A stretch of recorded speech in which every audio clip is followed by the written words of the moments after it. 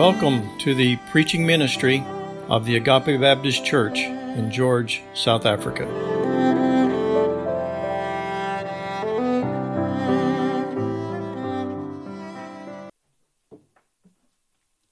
Good morning, church. Would you please turn in your Bibles to James chapter 3? James chapter 3. As we continue our study through the letter of James, I think it would be helpful to look back on the path that we have journeyed thus far together, especially after the holiday season and our short break, to go through some passages in the book of Luke, celebrating the coming of Christ. This letter was written by James, the half-brother of Jesus and the leader of the church in Jerusalem sometime around the year AD 40. James is writing to Jewish Christians who have been scattered throughout the known world, fleeing persecution in Palestine. The original recipients of this letter may have been members of the church in Jerusalem, and James is writing this letter as a pastor concerned for the welfare of those he had witnessed come to Christ, but then who were scattered throughout the known world. A lot of what James writes is practical in nature, similar to what we see in the book of Proverbs or in the Sermon on the Mount. Sometimes it is difficult to say why he jumps from one concept to the next, but we can be assured God's purpose for breathing out his words through James is clear. All believers who are confronted with this letter are urged to live out your faith in a time and place where the things of this world are at war with the church and seeking to infiltrate it. So as we study James, we must keep in mind this admonition to live out your faith despite the earthly circumstances you might find yourself in. In chapter 1, James delivers one of the most difficult truths to live out. He says to count it or calculate it to be all joy, my brothers, when you meet trials of various kinds. Why? Why are we to calculate the suffering of this age to be joy?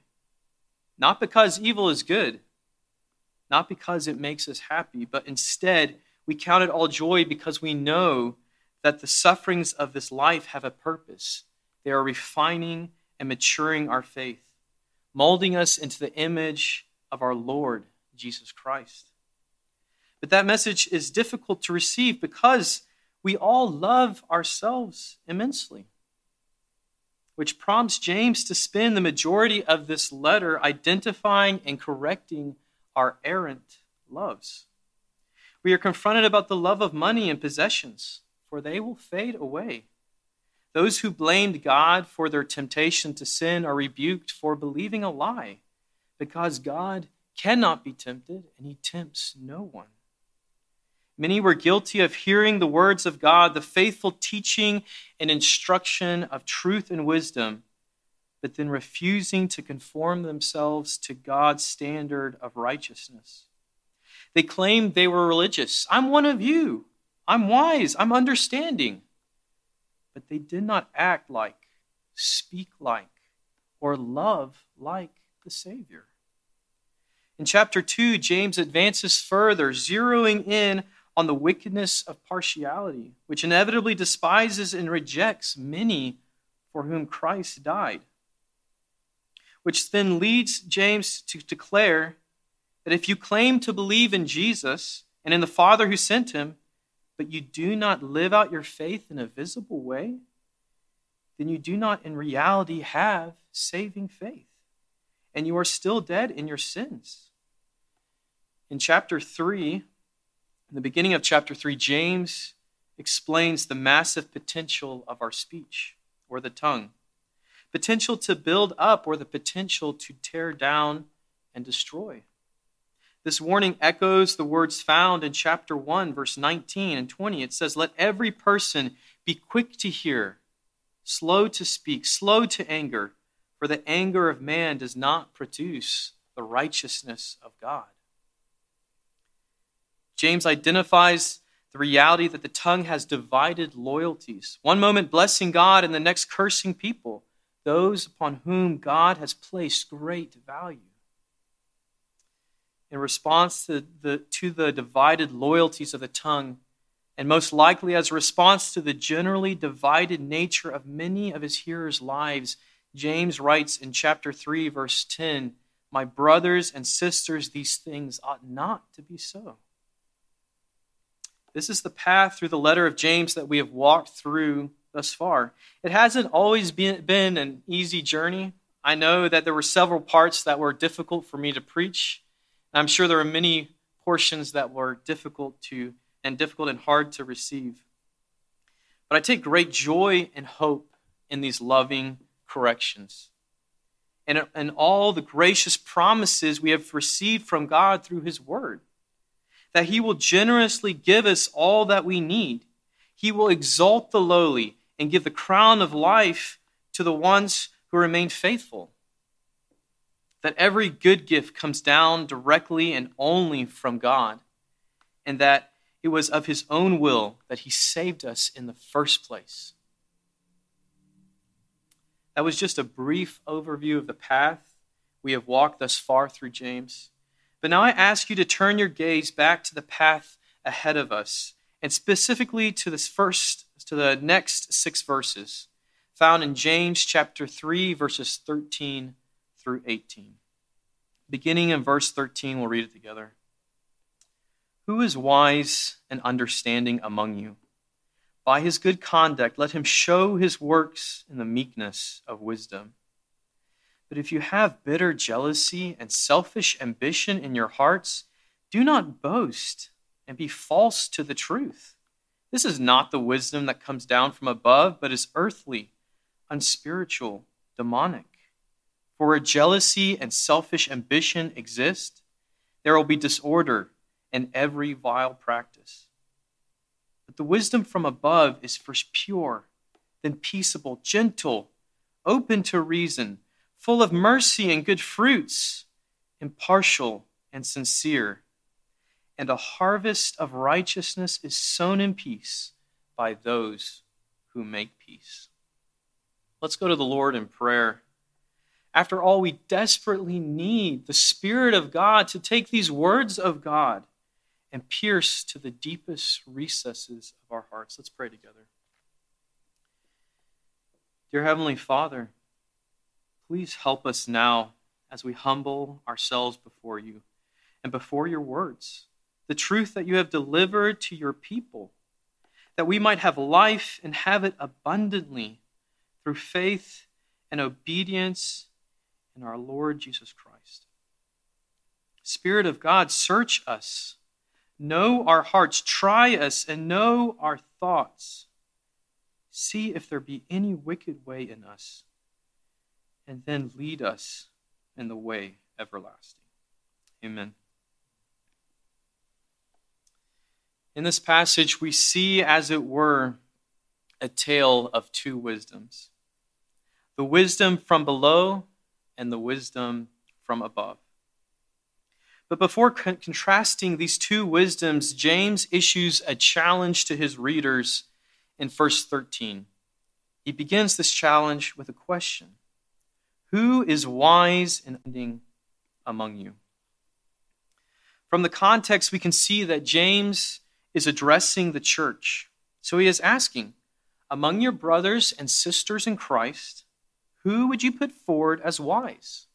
Who do you consider worthy of following? Do you consider yourself to be wise and understanding? Take a second. Think seriously about this question. Maybe list the names of the people you follow in your mind. Or if you're like me, write them down. Some of these people may be public figures you follow or authors you read. These are people that any honest evaluation of your life would show that they hold significant influence.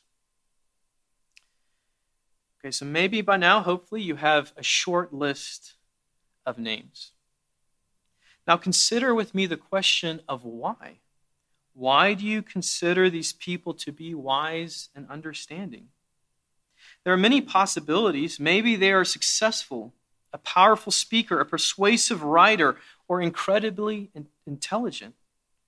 Maybe their understanding of church history, doctrine, theology, and the Bible far surpasses the ordinary person's. And if you have added your own name to the list, then make sure to add that reason as why. Why do you consider yourself wise and understanding? So we have our list of names and some reasons why we respect and follow these people as wise and understanding. With this information, we can now face James' challenge in the rest of verse 13. He says of those who are considered wise and understanding, in verse 13, by his good conduct, this wise person's conduct, let him show his works in the meekness of wisdom. James starts his challenge by going directly to the person's good behavior, or good conduct or behavior, not their intellect or knowledge.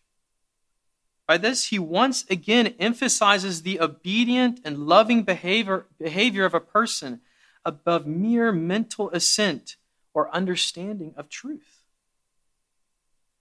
James then calls this person to show or demonstrate his works. This word works is important because it has a very specific meaning. Word Studies defines this word works as a deed or action that carries out or completes an inner desire, the intention and purpose of the heart. Works are the evidence of the condition and desires of your heart. The outward deed is simply the carrying out of what your heart truly desired in the first place. The works James is talking about are not the false acts of charity or religiosity done for show to be seen. Instead, these works flow naturally from the heart. In verse 13, James is saying that the one who is wise and understanding will visibly live a genuinely obedient life. But he doesn't stop there. The final portion of this verse is the primary point I believe he's trying to make, or he is making. The wise and understanding person will be known for acting and speaking in the meekness of wisdom. By entitling this attribute the meekness of wisdom, he implies the inseparable nature of meekness and wisdom. He's saying if you are truly wise and understanding, then you will be meek. If you fail to live in meekness towards others, then you are not wise and you lack understanding. In the world James lived in, and still in our world today, meekness is not the first quality that comes to mind when thinking of successful people or great leaders. And to put it bluntly, even most Christians cringe at the word meek or meekness. Why is that the reaction? What is informing our attitude towards this way of life? If our response to the word meekness is a cringe, then we are not informed by the wisdom of God. The word translated meekness is the Greek word prautes, and depending on the context, could be translated gentleness, humility, or meekness. This word emphasizes the gentle strength and reserved power of the one described. And in the scriptures, meekness carries with it the concept of patient suffering, though you may have the power and the right to seek vengeance or retribution. Meekness is used to describe Moses in Numbers 12. Though he was the leader of Israel, could perform signs and wonders, and spoke directly with God, he did not use that power to abuse those who criticized him. Instead, he was quick to forgive and plead the cause of the rebellious people and even those who specifically challenged and criticized him. In Matthew 11, Jesus, the Son of God, says of himself in verse 28, "Come to me, all who labor and are heavy laden, and I will give you rest. Take my yoke upon you and learn from me, for I am gentle and lowly in heart, and you will find rest for your souls." This meekness, gentleness, and humility was ultimately demonstrated when Jesus allowed wicked men to beat and crucify him. though he could have vanquished them with a word. Meekness and gentleness then clearly do not originate from weakness. Instead, meekness and gentleness are given by the Spirit as we obediently submit ourselves to the sovereign plan and purpose of God the Father. Think about it. Why was Jesus gentle and meek while being crucified? It's because he was obediently submitting himself to the sovereign plan and purpose of his Father. Why would you or I respond with impatience and gentleness, humility and meekness when wronged, criticized, misused, or hurt? Why respond with gentleness to another believer when they disagree with me?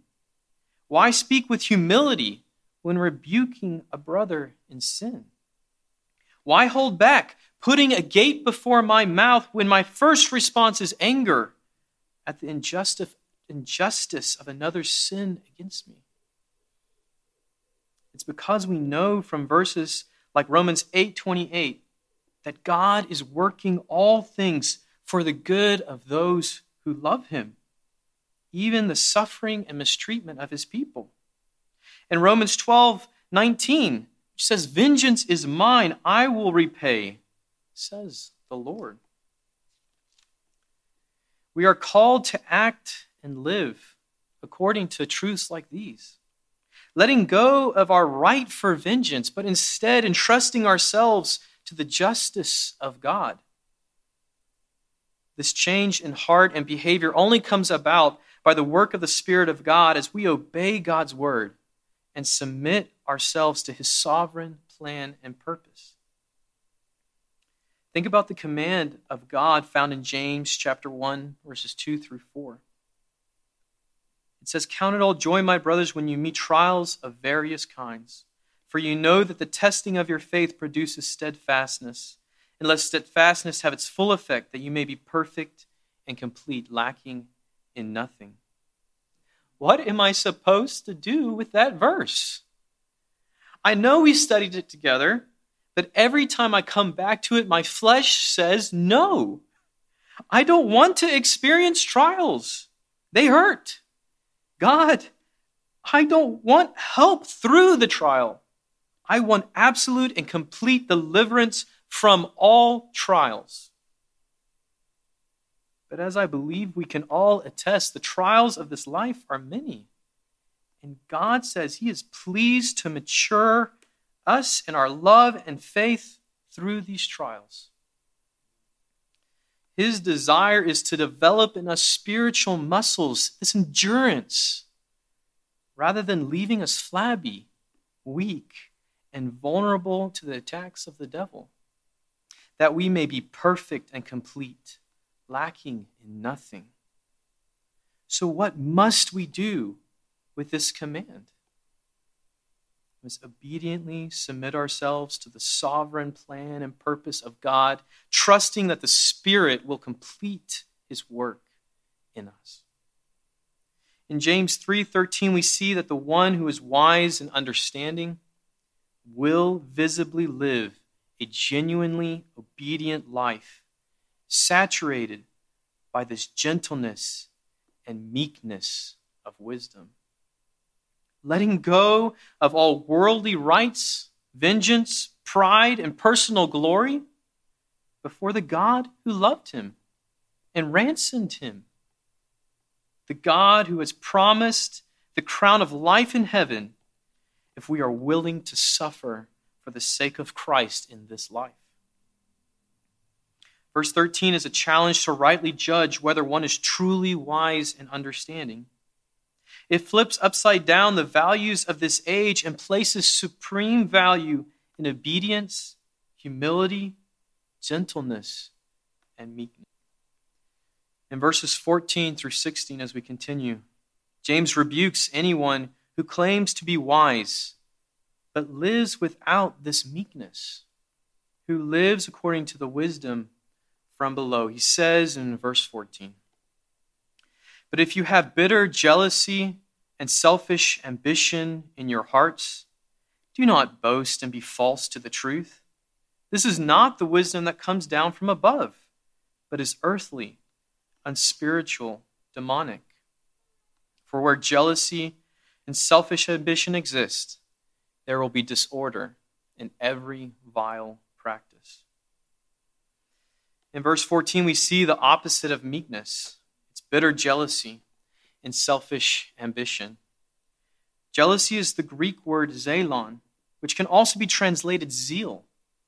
In fact, that's exactly how it is translated in John 2, verse 17. While quoting a prophecy about the Messiah, this passage says of Jesus that zeal for your house has consumed me. This word originates from the concept of inner boiling and heat, which is ready to boil over into action.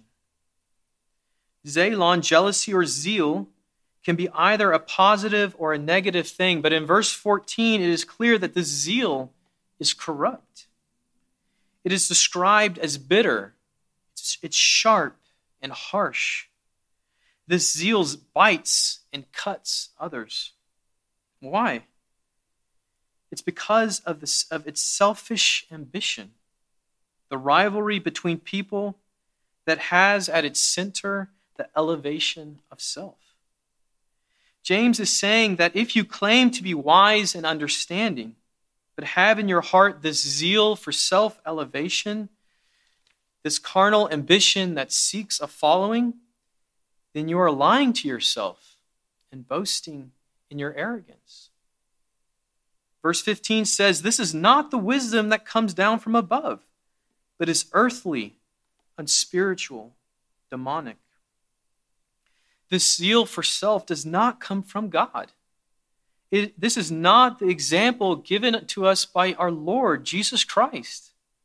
Though he was worthy to receive glory, honor, and praise, he still obediently submitted himself to the sovereign plan and purpose of his Father. Instead, this zeal for self-elevation is earthly, unspiritual, demonic. Earthly, the opposite of heavenly. All that is earthly is perishable, temporal, and passing away. Unspiritual, the opposite of spiritual. To be supremely concerned with the natural and fleshly desires within man. Demonic, that which in its nature and origin is from the devil. The devil is a liar, a murderer, and the one who blinds this world. To proclaim yourself wise and understanding while having a heart filled with self-glorifying zeal is to cling to that which is passing away, fleshly, and ultimately opposed to Christ. Verse 16 tells us the outcome of the wisdom from below. It says, "For where jealousy and selfish ambition exist, there will be disorder and every vile practice." There's no need for me to detail for you the chaos, fighting, wars, and murders that fill our history books due to this unrestrained zeal for self-elevation.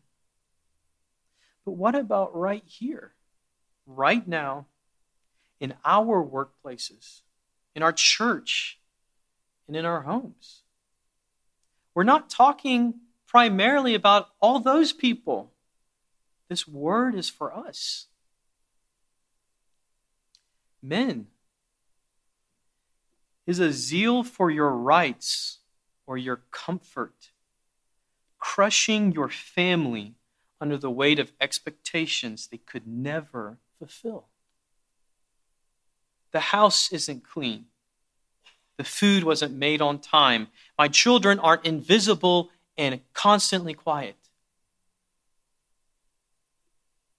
Wives, when was the last time you praised your husband? Even though he is not perfect, you still recognize God working good in and through your husband he gave you. Or is there only fear? Fear to do or say anything that might elevate him over yourself, that might lift him up and he might become proud. Is that what's in our hearts? Am I quick to put down and criticize others, falling victim to the appeal of elevating myself somehow in the eyes of others by bringing down others, my competition? Church, what is the motivator of our zeal, our passion? Is it a love for God, His glory, His kingdom, His church? Or does our zeal only evidence itself when my comfort, my rights, my pride is threatened? James says that this harsh zeal for self-elevation has no trace of the wisdom of God. Instead, James lists 8 characteristics of the wisdom of God, beginning in verse 17. But the wisdom from above is first pure, then peaceable, gentle, open to reason, full of mercy and good fruits, impartial and sincere. And a harvest of righteousness is sown in peace by those who make peace. As you think about these qualities listed, it becomes clear that these are what the wisdom from above looks like when lived out. Again, James is emphasizing that genuine wisdom is visible in everyday life. It's not just something we hide inside and we think about. It's something we live. The first and overarching evidence of wisdom listed is purity. To say that wisdom is pure is for it to be holy, sacred, without the stain of sin. Wisdom is then peaceable. This is the quality of wholeness that comes from knowing and obeying God, and is consistently encouraging peace with one another. It is the opposite of brokenness. Gentle. This word in the Greek is different than the gentleness and meekness that we saw in verse 13. Gentle in this verse is best described as yielding in the areas of personal preference. It is the opposite of being harsh and strict about things the Scriptures do not clearly address. Wisdom is then open to reason. This adjective is literally translated ready to obey. This describes the humble willingness to follow the clear and true teaching and instruction of God's word. This is the opposite of prideful rebellion in order to maintain my current way of life. Full of mercy. This is compassion or pity. This mercy that one person displays to another is based on a right understanding of how much God values mankind, those who are made in His likeness. Therefore, mercy does not take into account the worthiness of the recipient before reaching out a loving hand in compassion. Wisdom is full of good fruits. This is a very general way of encompassing everything good that specifically belongs to and comes from being in Christ. In John 15, we see Christ saying He is the true vine. We are the branches attached to Him. Every branch attached to Him will bear good fruit, the evidence of being alive in Christ. Next, wisdom is impartial. This is the quality of being without division, being wholehearted and without uncertainty. When you are impartial, you know the truth and the right way, and nothing can tempt you away from that path. Not pride, comfort, prestige, or the threat of suffering. Finally, James says the wisdom from above is sincere. This word literally means not hypocritical or without hypocrisy. There is a genuineness to the life lived for the glory of God and for the good of his people. You cannot fake it. So often those with the label of Christian have been accused of being hypocritical because they lacked sincerity. Their words spoke one thing, while their lives shouted another. Brothers and sisters, there is much richness of life to be gained from spending time praying over and contemplating these qualities. God's word is full of abundance and riches that increase our hope, joy, love, and peace, far beyond anything that this world can offer us. How much better to get wisdom than gold? To get understanding is to be chosen rather than silver. In conclusion, James paints for us a picture that encourages us in our pursuit of living according to the wisdom from above. He says in verse 18, "And a harvest of righteousness is sown in peace by those who make peace." When we live according to the wisdom from above, striving for peace or wholeness with others, then James says we are like a farmer who is laboring long and hard in the fields. The seeds that the wise farmer scatters are not the seeds of canola, wheat, or barley. No, the wise man scatters peace everywhere he walks.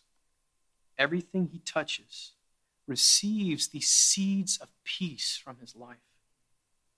And with sufficient time and patience, the wise man will see a harvest, a crop or return of righteousness, that which is pleasing to God in the lives of many of those around him and in his own life as well. Let's pray together. Father, thank you for your word. It is a lamp for our feet and a light on our path. Help us, Father. We are so quick to assume we have things figured out, but we're slow to admit any fault or vice. Please show us where we are not living according to your wisdom. Help me love your way more than I love being right. Thank you for Jesus, the one who began this good work in us, and the one who has promised to complete it. Amen. Jesus said that if I thirst, I should come to him. No one else can satisfy. I should come to him.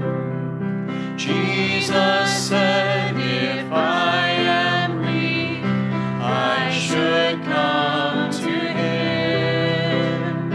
No one else can be my strength. I should come to him. For the Lord is good and faithful. He will keep us day and night.